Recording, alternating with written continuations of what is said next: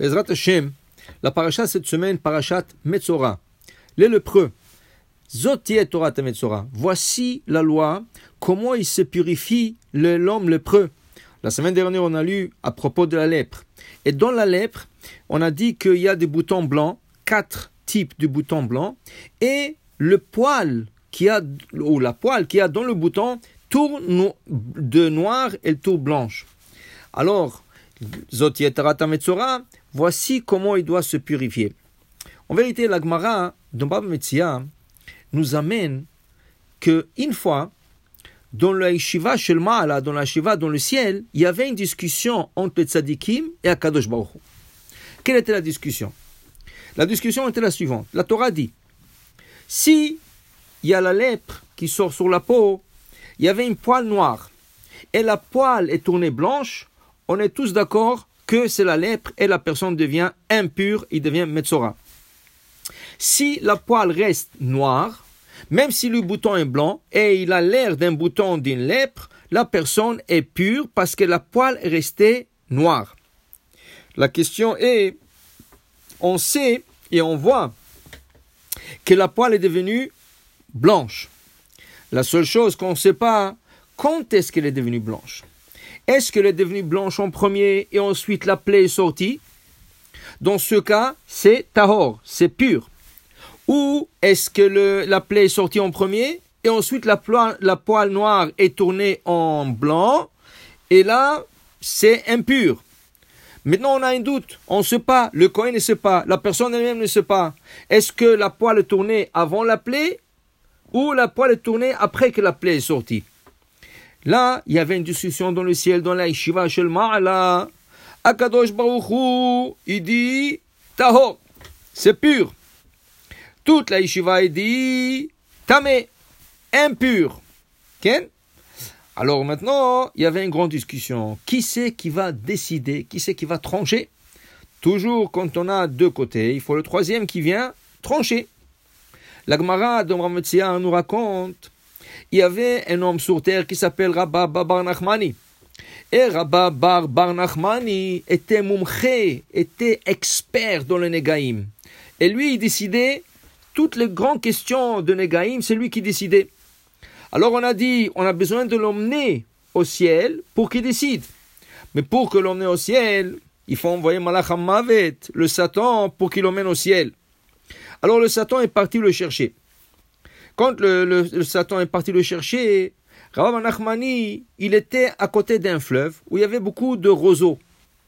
Le Satan, il a fait un bruit entre le roseau et ça avait l'air comme si ce bruit, c'est comme de chevaux qui courent vers quelque part.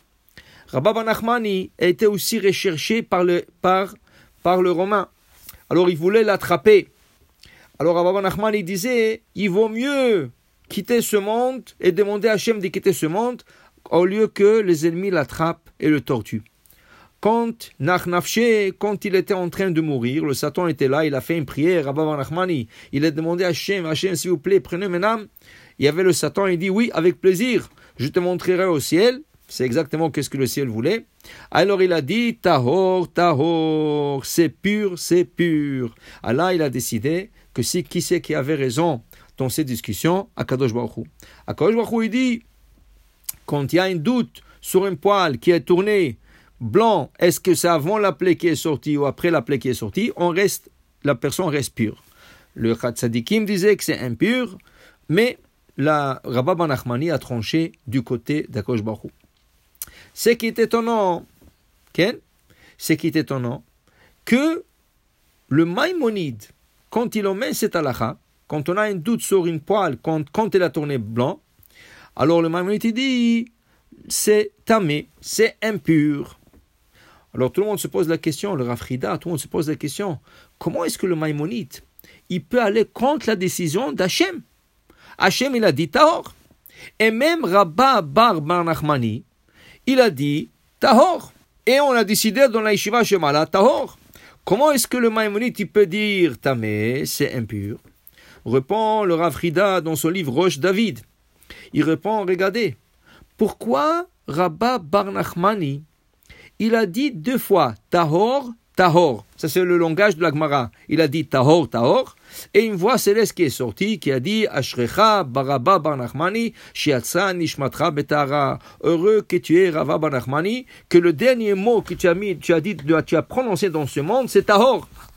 Dit le Rav Frida, pourquoi il a dit 2 fois tahor, tahor? Justement, Rava Bar Nachmani voulait dire c'est tamé, c'est impur. Mais il ne voulait pas quitter ce monde avec ce mot sur ses lèvres, tamé. Qu'est-ce qu'il a fait? Il a dit tahor, tahor. Et on sait quand on dit moins, moins, ça devient plus. La même chose, quand on dit tahor, tahor, ça devient moins. Alors il a dit tahor, tahor pour dire vraiment c'est tamé. De là, il a compris le Maïmonide, que Rabba Bar Nachmani a tranché la question sur le côté de Chachamim. On voit ici quelque chose d'extraordinaire. Dans la yeshiva du ciel, il y a des discussions entre les tzadikim et Akadosh Baruch Hu, et des fois, la raison, comme pour dire, c'est le tzadikim qui ont raison. Akadosh Baruch Hu dit quelque chose. Et Akadosh Baruch Hu, qu'est-ce qu'il dit? Nitzchuni banai. Mes enfants m'ont gagné. Pourquoi? Parce que l'Oba Shamayim, une fois que la Torah nous a été donnée sur terre, c'est au Chachamim à décider les lois de la Torah. Et de là, on comprend pourquoi les anges ont objecté le don de la Torah au début quand Moshe est monté au ciel. Pourquoi? Parce qu'ils ont dit, de rien avant, si la Torah va être donnée sur terre, c'est les hommes qui vont décider et décréter les lois de la Torah. Alors, pour vous dire, c'est extraordinaire. Regardez la discussion du ciel et regardez la décision de Rabba Bar Nachmani qui était sur terre. Alors, tout ça, ça tourne autour de poils. Alors, j'ai vu le Rav Ben Ishraï, il a dit une fois, il y avait un Kohen. Et ce Kohen n'avait pas de parnassa. Alors, il voulait quitter la ville. Et quand à l'époque il quittait la ville, c'était pour 2-3 ans jusqu'à qu'il trouvait la parnassa, il faisait un peu d'argent, il retournait.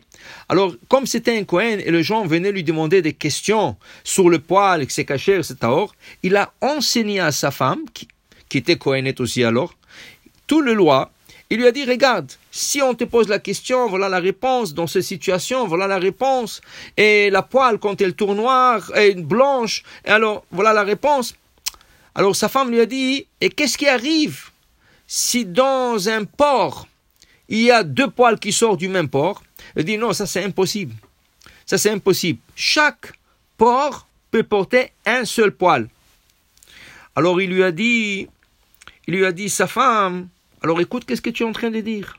Si pour le poil, à Akadosh Baruch Hu, chacun il lui a donné sa source de vie, qui est le porc, qui est dans la peau, alors imagine-toi, pourquoi tu vas aller loin pour 2-3 ans ou 4 ans pour aller chercher ta parnassa? Akadosh Baruch Hu t'a déjà préparé la source de la parnassa. Reste ici et tu as déjà ta parnassa. Le Rav Ben Ishraï a dit, il a écouté sa femme, Ken, et il est resté. Et nos sages nous enseignent, pourquoi on ne peut pas avoir 2 poils dans un porc de peau, dans la peau? Vous savez pourquoi? Parce que si 2 poils sortent du même porc, la personne devient aveugle. Has v'shalom. Alors pour vous dire, regardez comment Akadosh Baruch Hu a créé dans la nature que chaque poil a sa source de vie. Chaque personne a la source de sa parnassa. Seulement il faut avoir la émouna. Et si tu as la émouna, Akadosh Baruch Hu t'envoie la parnassa. Shabbat shalom, on verra.